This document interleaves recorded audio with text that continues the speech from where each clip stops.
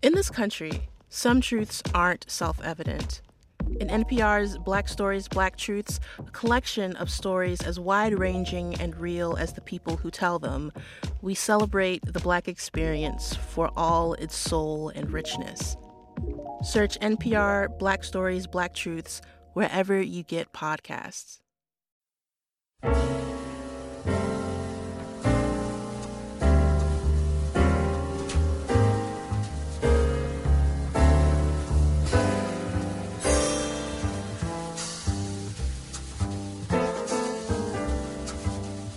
Welcome to another stop on the Michelle Mission, 2 Men, 1 podcast, every Black film ever made. My name is Vincent Williams, and I'm joined as always by... Yo, what's up? Holla at your boy. This is Len, a.k.a. the Bat Tribble. And on this stop on the Michelle Mission, as we continue the Pandemic Chronicles, we will spend time... Is that what we're calling them, the pandemic? That's what I'm calling it. I'm trying to help market it.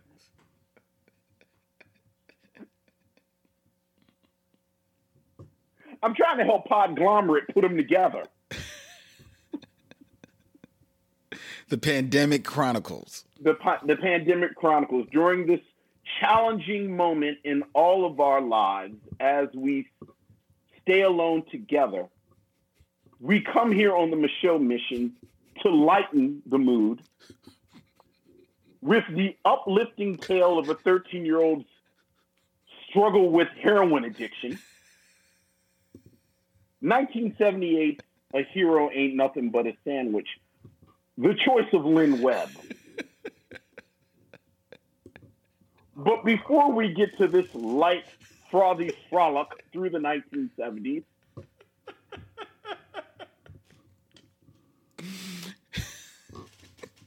Yes. We have... We always like to start the show going through all the feedback that we get from everybody. We got a 13-year-old junkie in here. An actual line of dialogue from the film. Okay. Lynn, why was he at rehab and it was a bunch of people yelling at him? Vince, can you wait? Can you wait for the review? What kind of rehab is this? Can you wait for the second half of the show? Yes. You're a dope fiend. Ain't you a dope fiend? Just save it. Go ahead. Just save it, Vince. Just save it. Go ahead. Thank you. First, ladies and gentlemen, as always, we like to start with our listener feedback and that we get from each and every one of you. We got an email, Vince, from Terry Plain. Hey, Terry. Hi, Vince and Len. I was listening to a Michelle Mission review from September 2018 of The Defiant Ones. Oh, nice. Admittedly, I skipped a few minutes in the beginning. There were spotty comments about a Sister Act 3 that thankfully has not come to fruition. What's more tragic is that BET's Boomerang actually did. But nonetheless, I thoroughly enjoyed the review of The Defiant Ones. Where I felt I missed something was later in the review when you commented on other remakes of this 1958 movie. Did I miss you commenting on the 1996 remake of the movie titled Fled, starring Larry Fishburne? Or Lawrence Fishburne. I mentioned this because I actually saw Fled before I saw the original classic with Sidney Poitier. I wholeheartedly agree that none of its remake holds a candle to the iconic original, but the 90s had me a full in love for Fishburne, so he could do no wrong. What say you on featuring Fled for a future review? Terry Plain. And I agree. I've been in forever, and I always wait a minute. Repeat Repeat that, Vince. You kind of broke up a little bit. Go ahead. Oh, sorry. I said I agree. I like Fled. I don't remember. Was it officially a remake? I mean, I vaguely remember the film, so I do think that it probably is a remake, and they did just retitled Fled. You know, right? I'd have to see it again. I seem to remember enjoying it, but like Terry said, the 90s, Lawrence Fishburne could do no wrong. I mean, he was just, True. he was the black man on film at that point. So, who knows? But yeah, so that's not a bad film to. Well, I mean, eventually we'll get to it. Eventually we'll get to it. I do have to say that in my looking, sometimes looking for like 90s films to check out and, stuff like that, Fled is not one that has crossed my radar. So that's good that somebody to bring that up on an email. Yeah, I'd actually forgotten about it until this conversation. Yeah, appreciate that. Yeah. So thank you, Terry. Thank you, Terry. Thank you very much. We appreciate that for that email. And thank you to each and every one of you that emails us at meshowmission@gmail.com. Feel free to hit us up or follow us on all the social medias at meshowmission. It's been a long time, Vince, since we've taken a walk around the Facebook group to see what's on people's mind and what kind of news they've shared with us. I don't know if you're aware of this, Vince. There is a new series that's going to be debuting on HBO that explores sexual content called I May Destroy You. Oh, yeah. And the star of the series is none other than Michaela Cole. Yeah, our girl. Seen on Chewing Gum, and also Chewing Gum. And a very historic episode of Black Mirror. Yeah. Oh, yeah. The show, the official description of the show, I May Destroy You, a fearless, frank, and provocative half-hour series exploring the question of sexual consent and where, in the new landscape of dating and relationships, the distinction between liberation and exploitation lies. Set in London, where gratification is only an app away, the story centers on Arabella, played by Cole, a carefree, self-assured Londoner with a group of great friends, a boyfriend in Italy, and a burgeoning writing career. But when her drink is spiked with a date rape drug, she must question and rebuild every element of her life. Well, that sounds kind of, ooh. Yeah, I mean, it sounds kind of heavy, but Michaela Cole can do no wrong, as far as I'm concerned. Yeah, so she's no joke. She's no joke. I'm interested in that. Definitely interested in that. Checking that out. And the trailer looks interesting. Yes, it does. Like, it looks like it's well done. So yeah, I'm looking forward to that. Let's see what else people have been posting to our Facebook group, Vince. Have you checked out Little Fires on Hulu? I have not. It is on the list, but I have to say it's fairly far down on the list. Really? Yeah, like I'm going to get to it. Okay. Did you watch it? I tried to check it out. I tried to look at it. It just didn't grab me. I've heard, some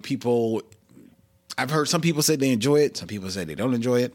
But it just didn't grab me a little bit. It just didn't hit me. I did watch Uncorked on Netflix. How was that? It's cute. It's a cute movie. It's a cute. Also on my list. It's not it's not changing the game or anything like that. But I thought it was very well done. It's romantic. It's sweet. It's a different side of Black society that you don't usually see chronicled as much.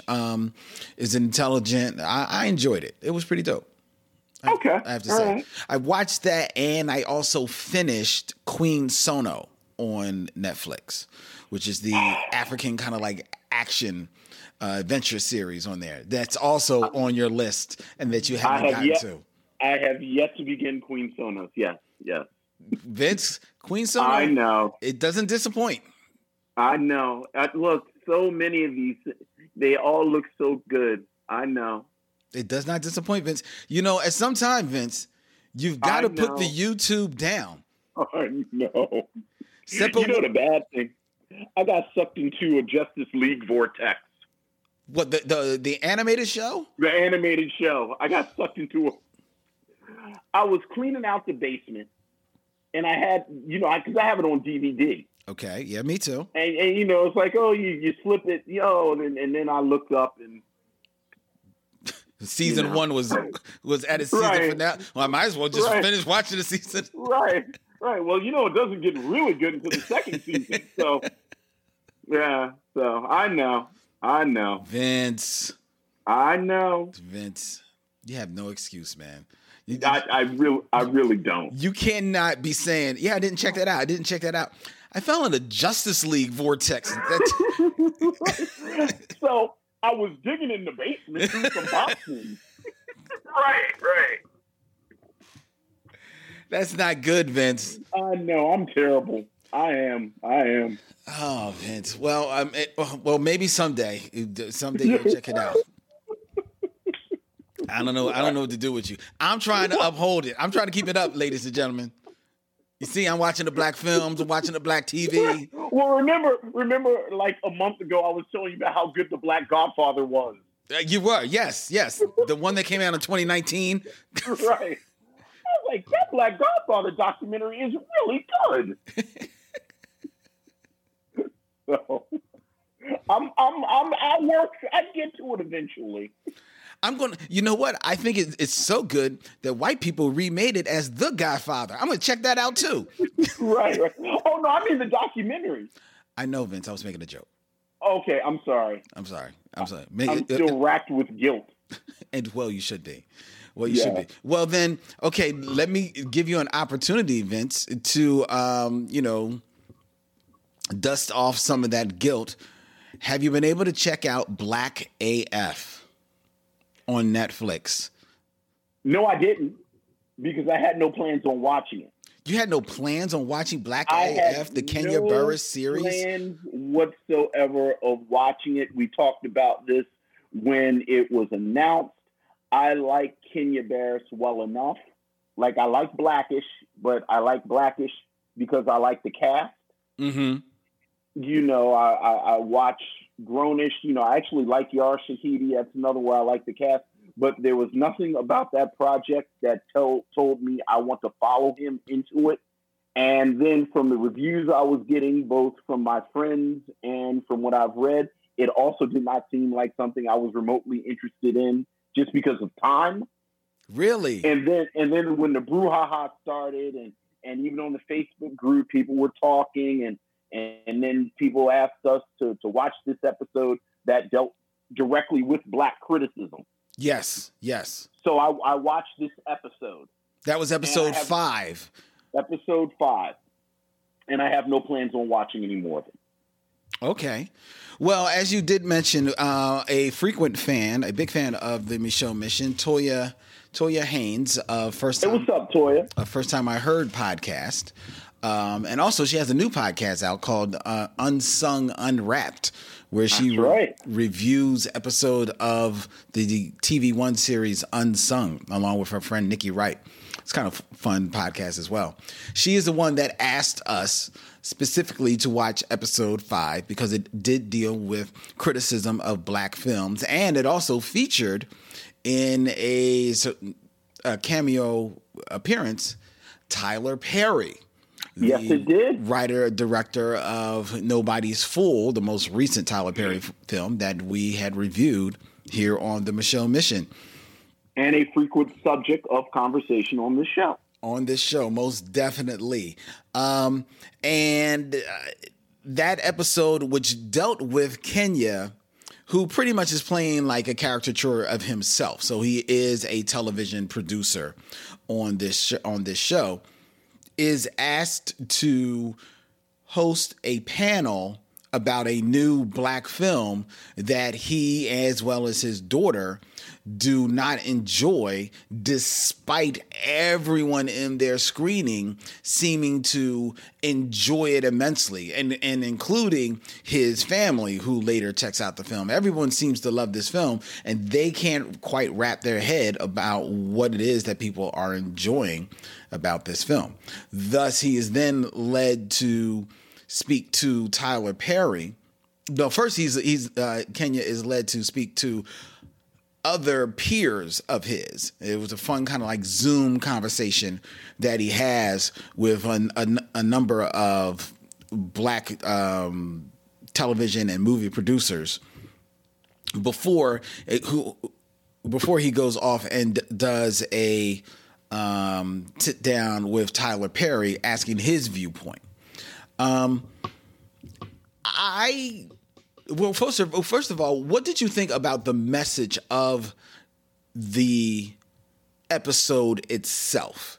In that Kenya's viewpoint was that he felt in order, and he actually mentions it in the show, that in order for Black creatives or to grow in their art form, that there does have to be some level of policing of one another, that if they see something that they find is wanting, they have to be able to have that open conversation with each other and discuss it and be able to, critique their work in that way. And it seemed like that was not the case. Actually, there's a very funny bit where Lena Waithe, who also guest stars on this episode, kind of throws Kenya under the bus a little bit at the end of the episode about this. How'd you feel about that message, Vince? I mean, first of all, God, where do you start? I rejected the premise of the entire episode. Really? Frankly, yeah.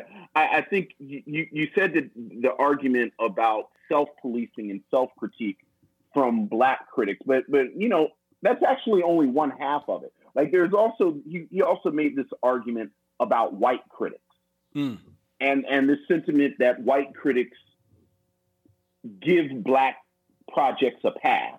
Right. And the implication was because they were scared of being seen as racist. Mm-hmm. Like, there's this whole moment where there's a table around at his company, and they have the white people that work for him talk about how they walk on eggshells and this, that, and the other. And first, I don't think that's true. Like, I don't think that's true. I think whether we're talking about, just off the top of my head, the last, some Black films that have been around in the past year or so, mm-hmm. Whether you're talking about something like Marsai Martin's Project Little, right? Whether we're talking about, and Ava DuVernay made an appearance on there, whether we're talking about on this episode, we're talking about A Wrinkle in Time, mm-hmm. whether we're talking about, hell,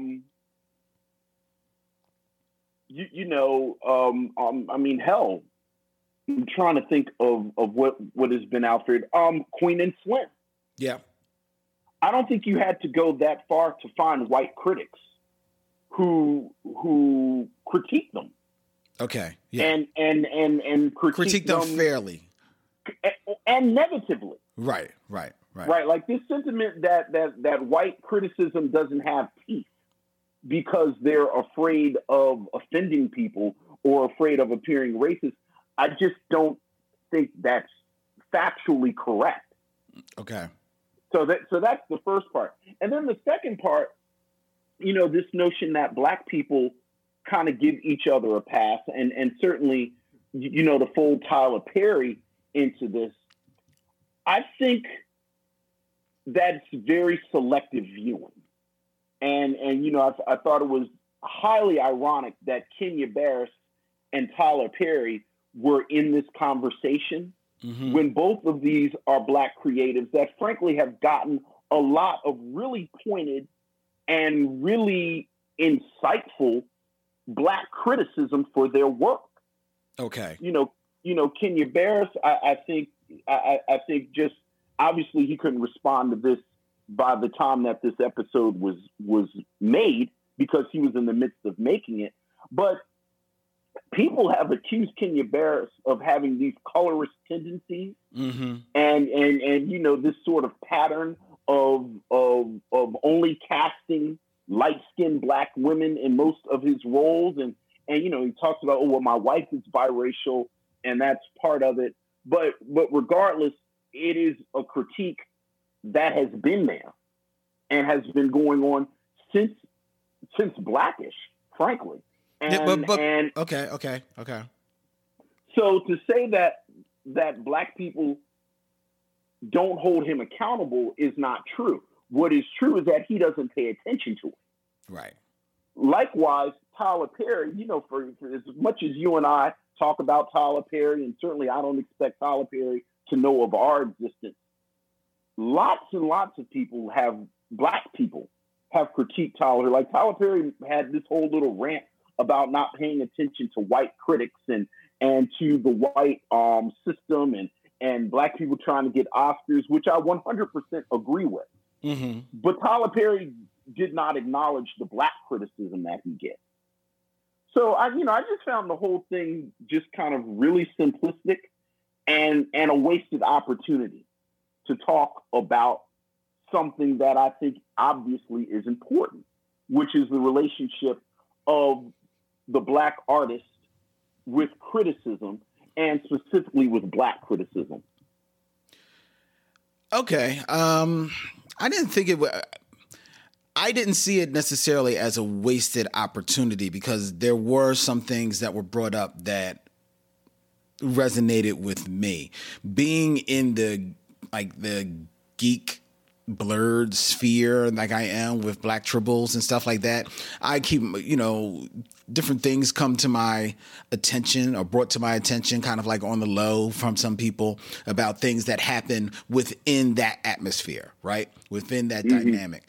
And yet for whatever reason, it doesn't bubble up to the surface. And more often than not, what it is because one, you're trying to be protective of, the bubble that you've created or the house that you've created, so you kind of want to keep it in house, keep it in the family as much as you can, which I think was a bit of the argument that was being made there on that episode. But I'm also of the viewpoint that if there's keeping it in the family, and then there's also a time where, you just got to say what you got to say, and you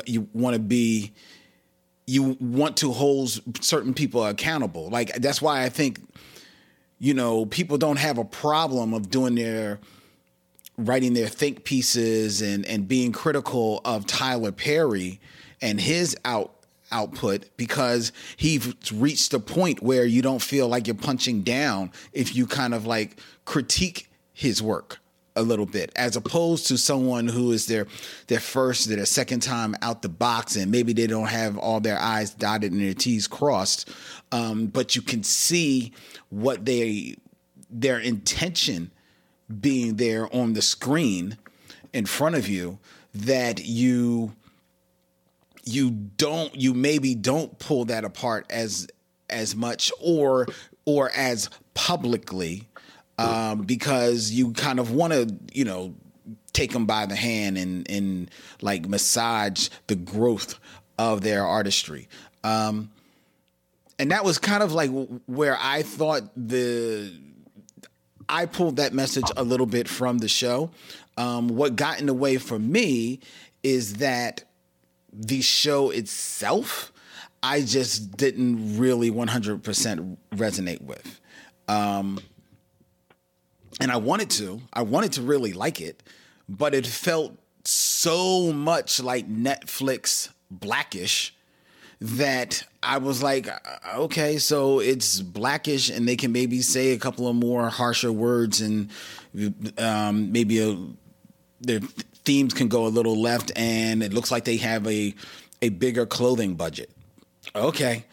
I mean, other than that, it just didn't really hit with me. And in that regards, I thought that it was a missed opportunity. I thought there was a missed opportunity for there to be a little bit more sharper comedy. And in there with the comedy would have been sharper commentary.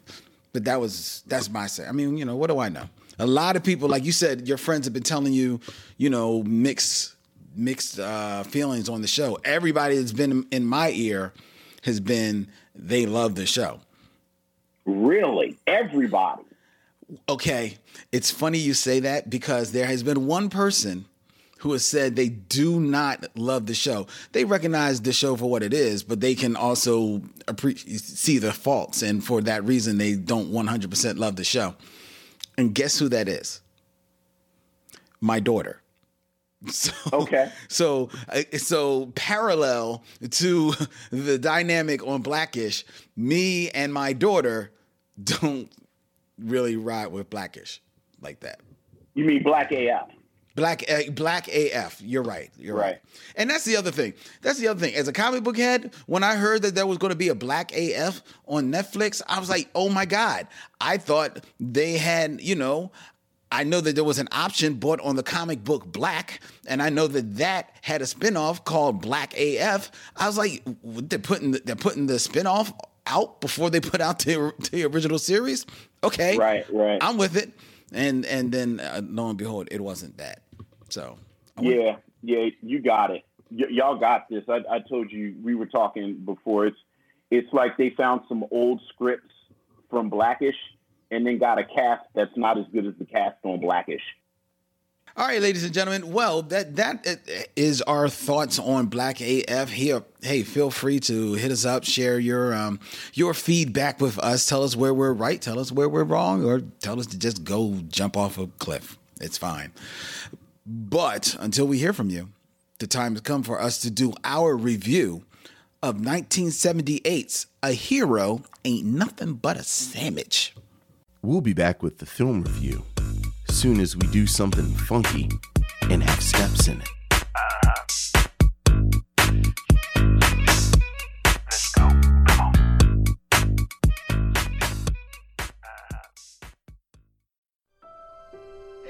Man is man and child is child. What are you doing, man? But I ain't gonna be a child no more. A gifted boy. You know, Benjamin, you could be a writer someday if you wanted to be. You could become somebody. Torn between right I'm somebody right now. and wrong. And what started as a game This your first class? You can't kidding? will end up being the struggle of his life. Hey, lesson number one. You gotta learn to stand on your own 2 feet. Now you get up. Kevin Hooks and Academy Award nominees Paul Winfield and Cicely Tyson star in a story about making choices Yes, sir. I promise not to be a musician. That's not what I mean. and finding a reason to be happy. A Hero Ain't Nothing But a Sandwich, a 1978 film based on the 1973 young adult novel by Alice Childress, follows young Benji as he travels the street of 70s Los Angeles with his friends and slowly but surely becomes addicted to heroin as he deals with the challenges of a family and a man in his mother's life who would like to be his stepfather.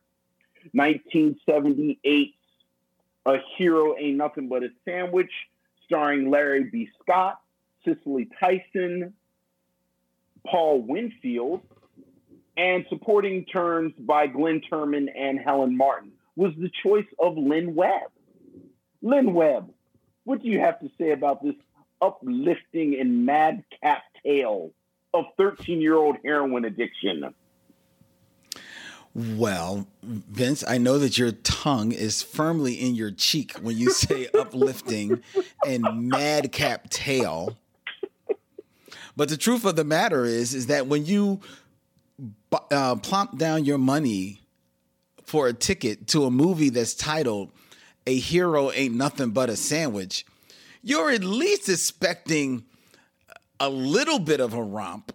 You're at least expecting, some sunshine. You know what I mean?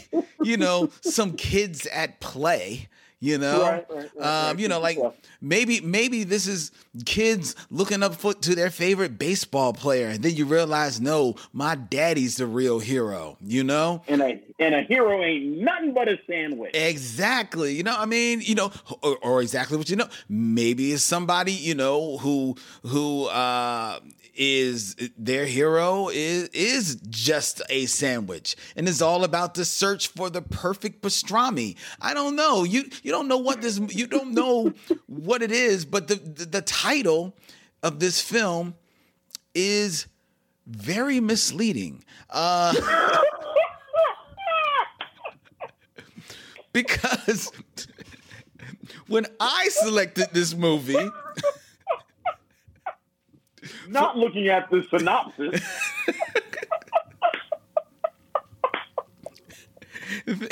thinking, you know what? There's got to be other 70s films besides blaxploitation, kung fu, Sidney Poitier and Bill Cosby comedies, and Pam Grier movies. There's got to be other black movies, right? I'm sure you had to take your kids to the movie to see something as a black person. So there had to be something. So when I saw that this was a movie called A Hero Ain't Nothing But a Sandwich. And it's got a kid in it. It's got a kid, Larry B. Scott, introducing him. You know, This is the introduction to this actor.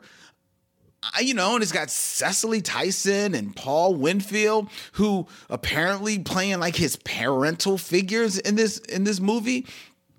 Helen Martin, the 70s grandmother, Helen Martin, is in this movie. Look, I'm thinking, you know what? This is probably a sitcom that was ready to happen in a film. Let me check this out. And what happens in the first 5 minutes? Well, in the first 5 minutes, I think I'm onto something because the film opens with a real school letting out and about 100 kids coming out of the school. And there's these two black boys and they're talking to one another as Larry Scott as Benji, and he's talking to his friend, and they're talking about how, about being there for one another. And it's like, oh man, I wish I could buy some candy. Yo, man, if I got money, you got money. That's what's up, dog. Right. I'm like, yo, okay, this is what's happening. The movie, I'm with it. And then they dip and they got like this secret entrance into this like abandoned house to go upstairs, and they got their little cut buddy upstairs. And okay, yes, they're up there and they're sipping it looks like Ripple. I don't know what they're drinking. Sure. But they're drinking perhaps cold duck. Probably cold duck. They're drinking and they're smoking a very long joint. So, okay, but I'm like, okay, it's the 70s. They're 13-year-olds. They're getting it in. They're smoking a little weed. All right. So they're trying to be realistic. They're trying to ground this in a little bit of reality. Sure. Okay, and they're having fun up there because Benji is walking around because it's his first time really getting high, and next thing you know, he's like the man of La Mancha on the side of the roof, and he's singing Shakespearean tales. I'm like, okay, this movie's it's a little crazy, a little campy, but I'm with it. I'm with these kids, and then you pass Helen Martin, who Benji had bumped into on his way to his hiding place. So he says, "Oh, excuse me, Grandmom." He's like, "Hey, baby, I see you. I'll see you when I get home." Then you cut back to her, Helen Martin, the Black Hollywood's grandmother, walking home, looking at her numbers. All of a sudden, two boys who, if you didn't pay attention to the jeans, you might have thought were Benji and his best friend, but you realize that their clothes are slightly different. Because they are young. They're really young. Because they're really young. I mean, they literally look like they walked off the set of Sesame Street onto... They're like 13-year-old kids. Right, onto this movie set. They, walk beside Helen Martin, and next thing you know, they push her into an alley and proceed to beat the hell out of Helen Martin. And I don't mean toss her down and are like just wrestling her purse from her. They are doing two pieces to her stomach and her face as she is laid down, and then they are kicking her to take, it is terrible. Take her purse away from her. I'm like, this is the first 5 minutes of this movie. What the hell has happened with this? Where the hell are we? I'm like, yo, what's up? And those boys are never seen again in the movie. It has nothing to do with the plot. That has absolutely nothing to do with the plot. Nothing to do with the plot, ladies and I gentlemen. thought at some point Benji was also going to mug somebody at the end so that it would go full circle. Nope. No, actually, because what you're doing, because then it goes back to Benji up on the roof. You're waiting for those boys to maybe show up there as their boys, like, yo, look what we got, yada, yada, yada. And maybe he sees his grandmom's ID. I don't know. It has nothing to do with the plot. I'm like, okay, I don't know where we are. But I've chosen this film, so Yes, you did. You chose this film. So I got to stay there. So later at Benji's house, where his grandmother, fresh off her 12 rounds with Tyson, lumped up. I mean, she is lumped up, Vince. And Cecily Tyson, her daughter, Benji's mom, is taking care of her. And here you see the family dynamics come out because Benji comes in and he's concerned about his grandma. He doesn't know what happened because he apparently doesn't know the boys. You know, I don't know them. They weren't on the call sheet. I don't know who they were. Right. Paul Winfield comes home. You realize that quickly learn that he's not Benji's father. He's not his stepfather. He's Benji's mother's boyfriend who lives in the house and is trying his best to try and raise the boy. They have like a begrudging relationship with one another. And then what happens is that you learn that the boy from the roof, Caldwell, is actually into deeper stuff and is willing and is slowly trying to ply Benji and his friend over to the dark side of drugs. Why? Just because. Because if I'm going to do it, we're all going to do it. We need customers. Yes, we need customers. So next thing you know, he's introducing him to Kevin Hook's character, Tiger, who is a fastidious drug dealer. Very, very, but the scariest type of drug dealer because he's disarmingly charming as a drug dealer. I mean, it's Kevin Hooks. It's Kevin Hooks. So yeah, he's Kevin Hooks. So while he is menacing, but it's that menacing that you know, it's you know what it is. It's that menacing that, you know, I could love you, but I could also love to beat the hell out of you. Right. What do you want? You just let me know. It's said with a smile, with this devilish smile. And soon Benji is hooked on smack. And all of the implications that implies, the downward spiral that takes on his life as far as in his school works, his relationships with his friends, his relationship with his family. He starts stealing from his family. And then you also realize that the whole reason that Helen Martin had to get beaten up was so that you could understand why she is now afraid not only to go out of the house, but a little bit afraid even of her grandson because of how his drug dependency is taking over his life, so that he is stealing not only from her and everyone else in the family, but he's also, his whole temperament has changed in the house. He is the boy who has a lot of anger inside of him because his father pretty much just left them.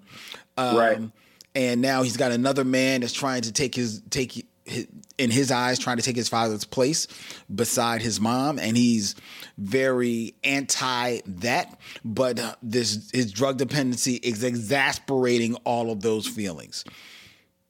He goes to this the rehab, where I never knew that 13-year-olds would go to rehab with adults, but it's the 70s. I guess that's what happens. Anything goes. Anything goes in the 70s. So these adults are scared. Adult drug addicts are scarestrating him for 30 days in the middle of this film. And what is maybe the most provocative and smart part of this movie, stylish in a stylish way, as well as in its temperament. So I kudos for that. It kind of like is like, a little bit of pulling the curtain on those scenes, on that scene inside of a rehab facility, or a counseling facility. I don't think it was 100% rehab, in 1978. So kudos for that. I'll give it that. Right. But again, that comes like maybe in the midway part of the movie. We still got like a whole nother 45 minutes of this film. That's right. Where Benji quickly descends even back down this spiral stairwell, which is what separates this film from a TV film, because it very much has a TV movie type of vibe to it, but this actually was a feature film released in the theaters. And the difference is that 30 days in rehab, even for a 13-year-old who seemingly wasn't strung on drugs that long, is still not enough to keep him away from the drugs. You don't see where he's going to anymore, so you don't know whether or not he's going to Tiger or what he's doing, but you do see that he quickly is showing the evidence of returning to drugs by being all sweaty and all this kind of stuff.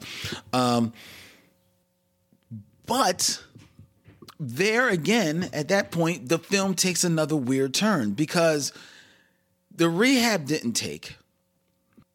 Hollering at Benji doesn't seem to take. So now his mother, Cecily Tyson,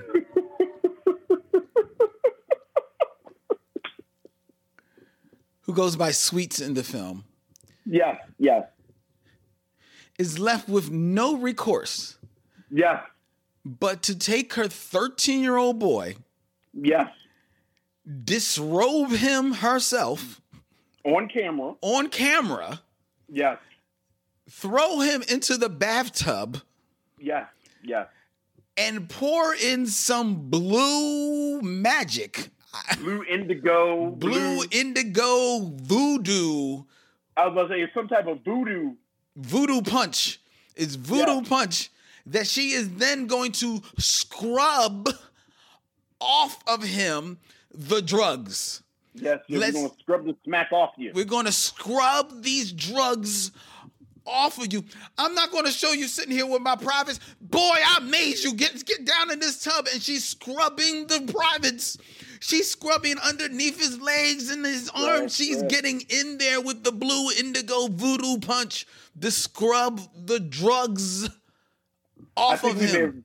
I think we may have broken some type of federal laws by watching this. I've not been this disturbed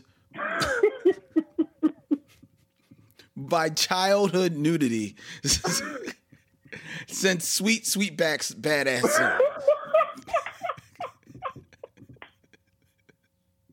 Like, I did not sign up for this podcast for butt-naked little boys.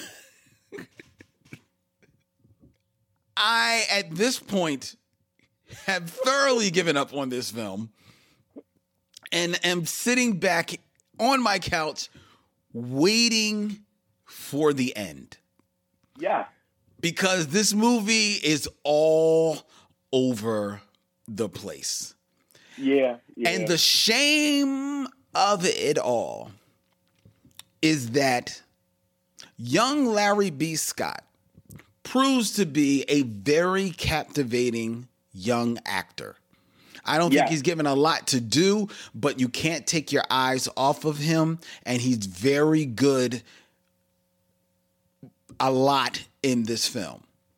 Most of the scenes where he is very good are the scenes where he is playing off of the other good thing in this movie, and that is Paul Winfield in the role of Butler. Their dynamic as a boy that is struggling to reconcile with the fact that his father is not coming back, along with reconcile with this man who was in his mother's life who is not leaving, versus Paul Winfield's character, Butler, as a man trying desperately to reach this young boy in the midst of a personal crisis that he's going through, at the same time being pushed away by the boy and even sometimes by the mother, you know, despite his best intentions, and he himself trying hard not to fight his own, you know, instincts to flee from this situation, because baby, I didn't know you was into voodoo. Oh Lord. But their dynamic together, they're actually very good. They're actually the heart of this film. It's I think it's telling that this movie, though Cecily Tyson is decidedly the lead on this film, or at least the first name in the credits, I think it's telling that this film ends on Paul Winfield and Larry Scott's character, on Butler and Benji. A lot of the crux of Benji's, you know, reclamation and his turn from the dark side is all byproduct of the developing relationship that he has with Butler. I think that's very telling. I think that is a powerful message, certainly in 1978, where in the Black community, you know, let's face it, there were issues with men running out on their relationships and running out on their commitments to their women and thereby their children. So that having that commentary on another man kind of like stepping in and struggling to be accepted in this mess that some other brother made, that's a powerful message that this film is trying to put out. And I can see that resonating with a lot of people in 1978. The problem of it is, though, is that it's in a film that is a little bit all over the place. It's decidedly not a comedy. It settles on real quick that this ain't nothing funny here. There is no mustard on this sandwich. So they decide that real quick. But even with the drama, the direction doesn't help the drama, the story, based on Alice Childress' book. I haven't read the book, but the story is gripping, but I don't know how much meat of it is there. And Cecily Tyson does not do this movie any favors with her portrayal of Sweets. I found her very grating in this movie, and just waiting with bated breath for her to, for us to move on from scenes with her, regardless of whether or not she was with her son or with Butler. I just wanted her to leave the screen. And ultimately that, and the very sorrowful music of this movie. Hubert Laws with the sad flute. Oh my God. Oh my God, man. I did not know a flute could wail. Jesus. That just really just made this a very dour exercise of a movie and just pulled me out of it a little bit. Yeah. Yeah. You said you didn't expect this from the title. And I have to say, I was aware of the story. Like, I remember seeing A Hero Ain't Nothing But a Sandwich in the YA section when we were kids. Okay. But that was for older kids. That was for the teens. Right. But I have to say, as soon as I saw it was Paul Winfield and Cecily Tyson, I said, "Oh, this is going to be a message film." True. You know, I think there was a vein of these films in the 70s. We talked about Black Girl on a previous episode. Cornbread Earl and Me, in my mind, is one of the best examples of it. To a certain extent, Claudine, I think, falls in this, like there was this almost counter-programming that some filmmakers and creators were engaging in during the 70s to say that we can make serious fare as well. Right, because Mark, notably, a lot of those films, even the ones that you mentioned, are either right at the end or just after the blaxploitation movie. Which is what I was going to say. It's significant that this is in 1978. Yeah. Which, as you just pointed out, is towards the end of the blaxploitation period, and it is dour. like it is like this is a bit of it's very po-faced. It's very much you very much get the sense that everyone involved in this film came into it saying, we're going to make something capital I important. Right. And capital P positive. This is going to have, you know, as you said, they really bang you over the head with this character's real issue is that he doesn't have a father. Like, he comes from a quote unquote broken home. And because of that, he's looking for something. And what he finds is drugs. And it's funny you said that it's not an after school special, because like you, I thought tonally, rhythmically, it felt like a television film. Yeah. It felt like it was a television film. But as you said, it veers away because, you know, an hour into it, he goes into rehab. Where in a television film, this would happen usually maybe 5 to 10 minutes left. And then, you know, they would say something like, oh, well, he's going to have challenges, but we're going to take care of it together. And then the credits would roll. Right. But this, and you have to admire the integrity of the way they approach the subject. This is fairly realistic. As you said, he goes into rehab and it doesn't take. So that he immediately kind of falls back into it. But it is hard viewing. Like, it is just in a lot of ways, the weight of it keeps it from being something that moves. Right. You really do kind of go from sort of ponderous scene to ponderous scene. Like, we haven't even talked about, like, Glenn Turman plays the Afrocentric teacher who's changed his name to Nigeria. And look, it's 1978. I guess that's what was hot in the streets. You just change your name to the names of African countries. Like his boy Ghana in Ethiopia were in the next room. I don't know.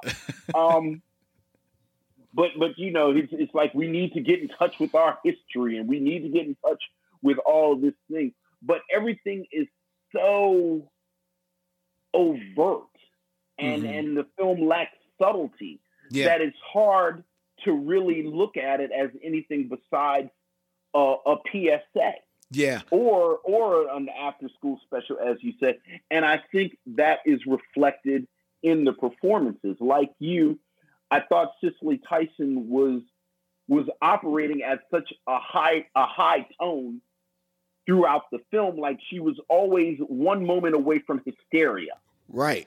Every scene in the film. Unlike you, I do think that there are moments, and there are quick moments. There's a moment after she and Paul Winfield's character Butler have had a breakup, it seems like. And then they kind of re-meet at the bar. Yeah. And it's a quiet moment. And I actually like that. Like, that is the one scene in the film that I said, oh, there's Cicely Tyson. Yeah, like you, okay. I think Paul Winfield and Larry B. Scott are at their best when they're with each other. Right. When they're with, you know, there's a quiet scene at the beginning with a deck of cards. Mm-hmm. There's a scene of, where he kind of talks to him outside on a bench. That's kind of nice. But besides that, it really is these players almost very overtly, capital A, actorly, saying these lines to one another. Okay. All right. And it's just hard watching. You mentioned Kevin Hooks. Kevin Hooks, who brings some air Yes. to the film. Yes. Like he said, he's a drug dealer. He brings levels to it. He brings levels to it. Like you said, there's some humor there. I love that underlying menace that's there from the very beginning. I love the ongoing character beat that he himself doesn't have any vices. Right. He doesn't smoke. He doesn't drink. He doesn't do anything. And he always has these little things about, oh, no, I don't drink because that messes up your stomach. Or I don't smoke because then I'd have to light incense. And again, he's just very fastidious as he's giving this 13-year-old heroin.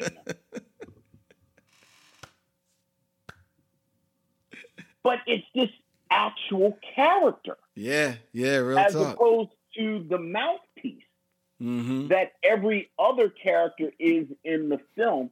And it's hard watching. It's hard. I do have to say, Larry B. Scott, like you, I thought Larry B. Scott was a great little actor, great little child actor. And when you look up Larry B., it's weird. This is our second Larry B. Scott performance that we've talked about. Right. He was off, right, because he was in Fear of a Black Hat. Mm-hmm.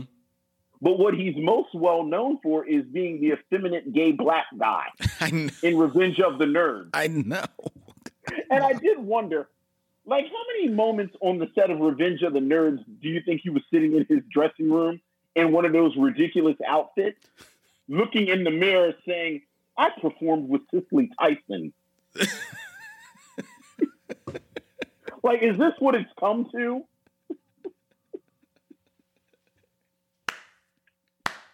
It's like this cautionary tale. The shame of it is, at that point, he's still in his 20s. I know. It's a shame. That's a shame what Hollywood did to Larry B. Scott. That is terrible. Because Fear of a Black Hat, he's probably 30. You know what I mean? I mean, he's not. No, dude. Kevin Hooks was sitting somewhere in the director's seat going, see, you should have went to directing. I told you that acting messing with your stomach. Right. That's a good one. Very nice. Acting messing with your stomach. I'm a director.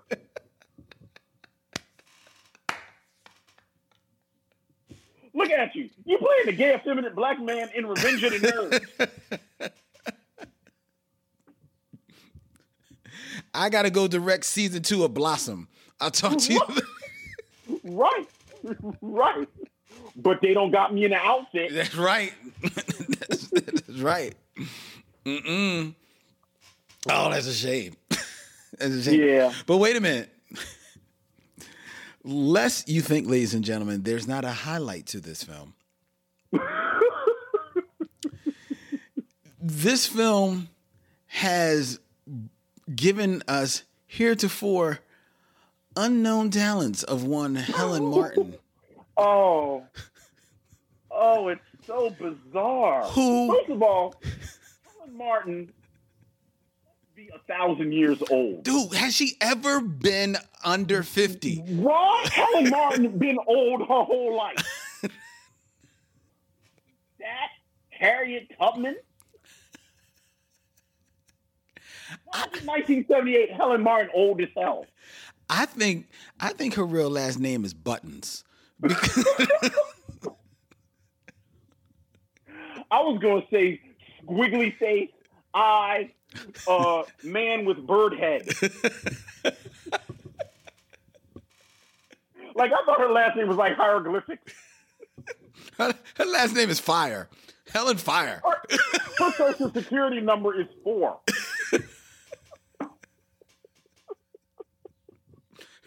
Her social security number is example.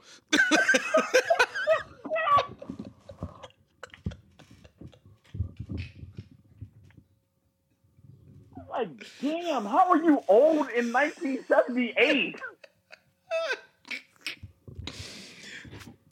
Yet, she's the spry one because She is a spry one. in a scene that comes out of nowhere, she announces to her family, "Hey, I used to be a dancer."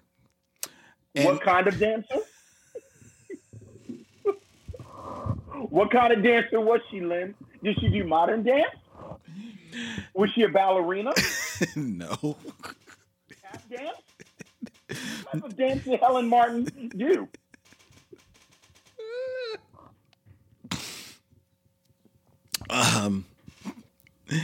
Helen Martin. Helen Martin was a dancer of the night. A shake dancer. She was a shake dancer. She was a shake dancer. Unless you think I'm lying, let me show you. As Helen Martin gets up in her kitchen, She's 127 years old. and proceeds to shake what the Lord gave her. And now you're looking at sexy Helen Martin. Now you're looking. Now what? Sexy Helen Martin. What you gonna do with that, viewer? We got a 13-year-old on the heroin. We got sexy Helen Martin. Hero ain't nothing but a sandwich. Now what? Well, now this has to be rated PG. You know what? We're gonna have Paul Winfield play some sexy saxophone Oh, that's true. while she dances. That's true. That's true. He was leading her on. He was into it. I was like, what is happening in this movie? Mind you, wasn't that in the conversation where the voodoo first enters the room? Didn't they? Isn't that where voodoo was first touched because on? She brought the voodoo home.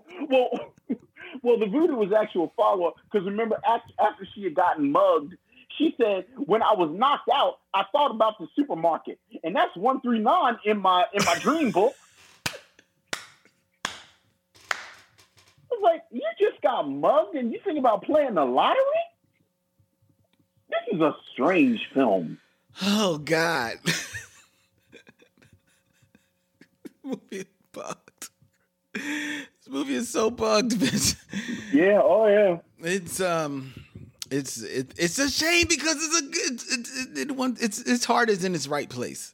And it's a good cast. It's a good. Well, yeah, it's not a bad cast. Dude, everybody in this cast has done excellent work. You're right. It is a good cast. This is a good cast. It is a good cast. All the way down to, and I want to give a shout out to character actor David Groh, who plays the other teacher, the white teacher at the school. Right, the white guy.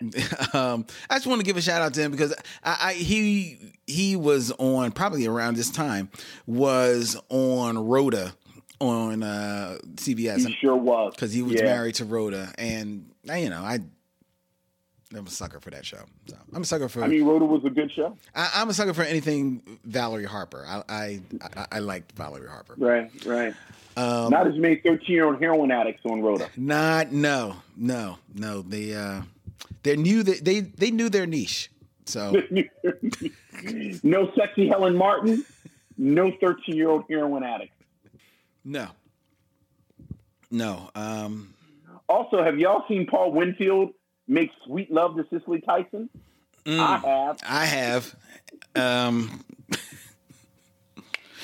Yeah, that's a couple minutes I won't have back. I don't know how much I need to see black thespians in bed together anymore. Well, here's the disturbing thing about this for me, Vince. Maybe you can help me with this, because I recognize, and I don't mean to speak blasphemous here, but I recognize that Cicely Tyson is considered almost like an American treasure right now. Absolutely. As a matter of fact, I got into a conversation just this past week with Mike Dennis of Real Black. And I don't know, somewhere we started talking about like Betty White, you know, how she's like the first lady of television and, you know, indeed an American treasure. And we started thinking about who would be the Black America equivalent to Betty White. And Cecily Tyson was one of the names bantied about. Sure. Right. But there's a part of me that feels like, despite some of the accolades that she has achieved, Cecily Tyson her career is not as heralded as one might think it is. I don't think she is held near in the same esteem as some of her contemporaries, such as Ruby Dee. Or even Diane Carroll, you know. Sure. And I wonder about that, you know. And I admittedly have not seen many young Cecily Tyson productions. I mean, I've seen the big one that everyone talks about, which was the TV film, the autobiography of Jane Pittman. Miss Jane Pittman, yeah. And my recollection is that she's very good in that film. I honestly haven't seen it in 1,000 years. And then pretty much everything else that I can recall with Cecily Tyson is an older woman, which is right, where she's not asked to do but so much, but be, you know, the old woman in the room. So right. Having not come across a lot of young Cecily Tyson, I was actually looking forward to seeing her in this film to, you know, see her chops. And I was disappointed by her performance in this film, which led me to question whether or not, is her career not heralded because it may not warrant that spotlight. You know, it's funny. I was sort of scrolling just now looking at her film work, her early film work, and she is not in as many films as you would think. Mm-hmm. She was, I think the two that stick out around this period, she was in A Man Called Adam with Sammy Davis Jr. Yes. And then she's in my favorite Cecily Tyson performance. She's in Sounder. Right. And I actually like her in Sounder. But I think you're right. I think a lot of the stuff. And then she was on like 2 random episodes of television shows that I remember. She was on an episode of The Bill Cosby Show where she dated Chet Kincaid. Mm-hmm. And then she was in an episode of I Spy. Which makes sense because that's around, if I remember, that's around Sounder time or not far. Or some like orbiting around there. And I think she was actually even nominated, or if not, certainly was talk of nominating her for Sounder. I think she was nominated. Right. That makes sense. Oh, yeah. Sounder is where she got a lot of her acclaim. But I think you're right that a lot of what we talk about with Cecily Tyson is when she's an older woman. Yeah, it's Miss Jane Pittman and then straight to being an older woman. And the funny thing is, in Miss Jane Pittman, she's younger, but she spends half the movie in old lady makeup. Right. So, yeah. I often wonder that about her. And there's another name that I always banting about in my head is Leslie Uggams. Which actually it made my heart soar a little bit when I saw Leslie Uggams turn up in the Deadpool movies. Deadpool, yeah. Because, well, I'm sorry, go ahead. No, go ahead. No, go. I was going to say, the thing about Leslie Uggams, though, is that she's more in the Diane Carroll school, where a lot of the times you don't see her in films because she does other stuff. Right. She sings, and she was one of those Las Vegas. She had a show, entertainers. Yeah. But Cecily Tyson acts. Yeah, that's her calling card, right? That's her thing. So I agree with you there. Yeah. And this is not the performance I would have wanted from her in this. Right. Yeah. So, Lynn. Yes. Would you recommend A Hero Ain't Nothing But a Sandwich? Well, I recommend a hero because, everyone needs a hero. Yes. I would recommend a sandwich because why go hungry? Sandwiches are delicious. I would recommend a hero as a sandwich because while it is just a poor man's hoagie, it is still can be quite enjoyable depending on where you purchase it from. But a hero that ain't nothing but a sandwich, I cannot recommend that. No. Yeah. I cannot recommend this film. I agree. I think, again, this is an example of a certain vein of film that was made during the 70s. Mm-hmm. But of the ones that I named, Black Girl, which we've talked about previously, Claudine. Yep. And perhaps the film that is closest to this in tone, Cornbread Earl and Me. Yes. I think this is a weak example of the 70s message film. Yeah. So I also would say that you can skip this. Shame, ladies and gentlemen. But if you choose not to skip it, then check it out. Who are we to say? Be your own judge. Go check out A Hero, A Nothing But a Sandwich. It is available. I don't know. I don't know where you checked it out, Vince. I watched it in its entirety for free on YouTube. Yeah, it's out there. Yeah. So check it out. Check it out, ladies and gentlemen. Before we get to telling you what we're going to be watching next week here on the Micheaux Mission, I invite you all once again to like and follow us on all the social medias at Micheaux Mission. That's included on Twitter, Instagram, Facebook. Join the Facebook group Micheaux Mission, where we have a lot of fun talking back and forth with our fans and where we very, very often will be putting our shows up. As a matter of fact, starting this week, Vince and I have decided to record our episode, our shows since we are doing them remotely, and we are going to be putting up the recording of the review into our Facebook group so people can check it out. And we also made like a couple of shorter videos of the listener emails and our kind of like commentary on the industry. We made shorter videos of those that will be making those available as well. So join the Facebook group. That's where you can see me and Vince talking smack. And it'll be edited, but it won't be as edited as the podcast. So it enjoy the bloopers. Enjoy the reality of it all. All right.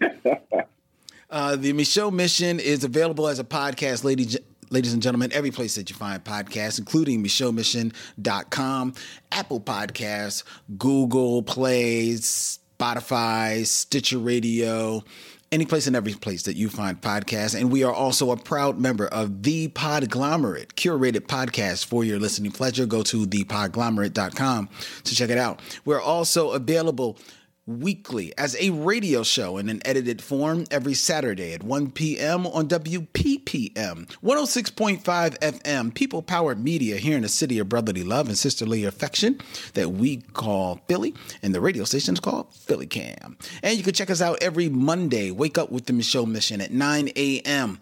on 91.7 FM WKDU, the voice of Drexel University. And one last thing, ladies and gentlemen, please check out if you can't check out our videos on Facebook, join our YouTube page. We've got a YouTube page. Look up the Micheaux Mission on YouTube. We're going to put all of our videos out there for people to check out as well. And we'll have some special things going on up there in the weeks to come. And if you like what we're doing and you want to support us, the Micheaux Mission does not have a Patreon. We don't want to do a Patreon. We like the idea of trying to give you something in return for your support for us. So go to MicheauxMission.com and hit swag, where you can buy all of our cool t-shirts and sweatshirts. I think we've got like about 10 different designs up there right now. Oh, yeah. And I'm working on like another 4 or 5 that'll be going up in the months to come. So check them out. They're original. They're very fly. They wear very, very well. And each purchase helps supports the show. That's the best way you can support the show, along with giving us a 5-star rating and review at any place that you find our show. And tell a friend. Please tell a friend, holla about the Me Show mission. Okay? Absolutely. All right. Proselytize, folks. Please Go out.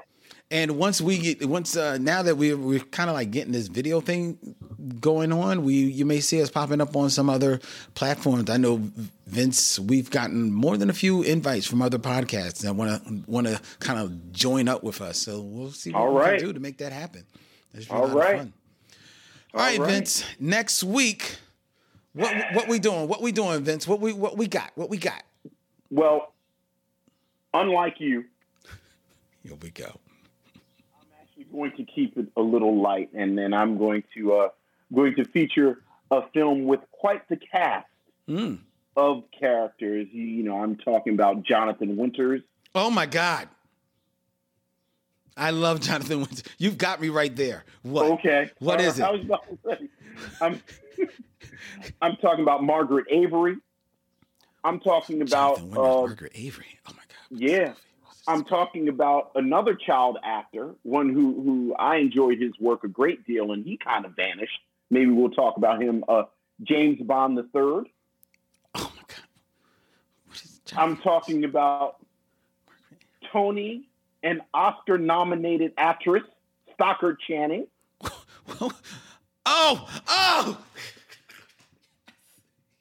And now, Lynn, if you haven't figured it out, now you'll figure it out. And starring Meadowlark Lemon, as well as one Julius, Dr. J. Irving. I'm, of course, talking about 1979, The Fish That Saved Pittsburgh. Yes! Yes! Oh, yes! Yes! See how happy you are, Lynn? Yes. See how much happiness that has brought you? Look at you. Look at how happy you are. You know what, Lynn? No heroin. You wouldn't know it to see the movie, though. Yeah, got the silver soundtrack. Oh, my God. This movie has three. This movie has three of my favorite things in the entire world. And those three things are? Stockard Channing is one of my favorite actresses ever.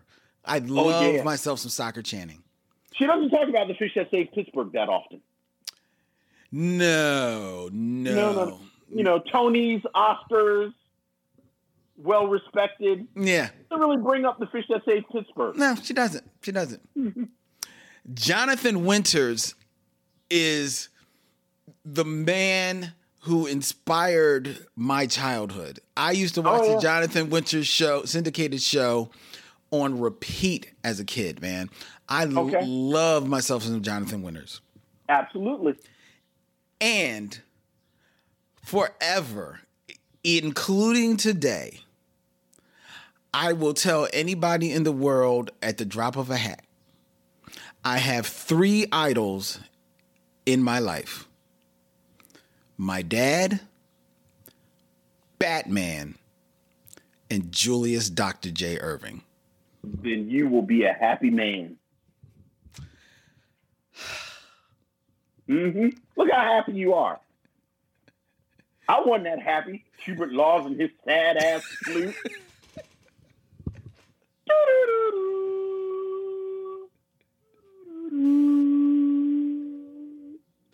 You don't have a dad, so now you're on the smack.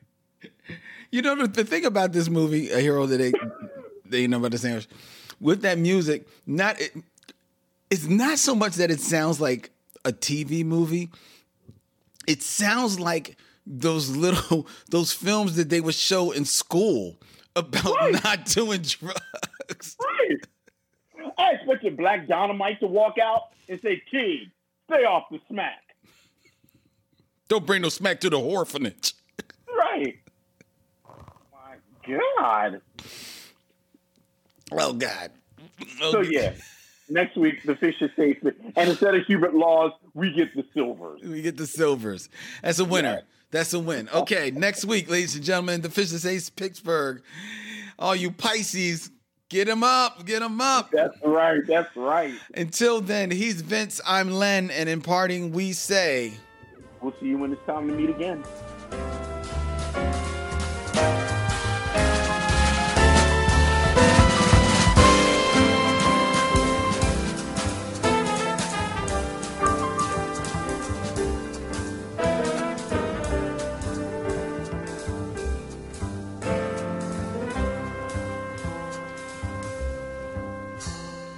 Now it's time to bid adieu. It's been a pleasure knowing you. I'll see you when it's time to meet again.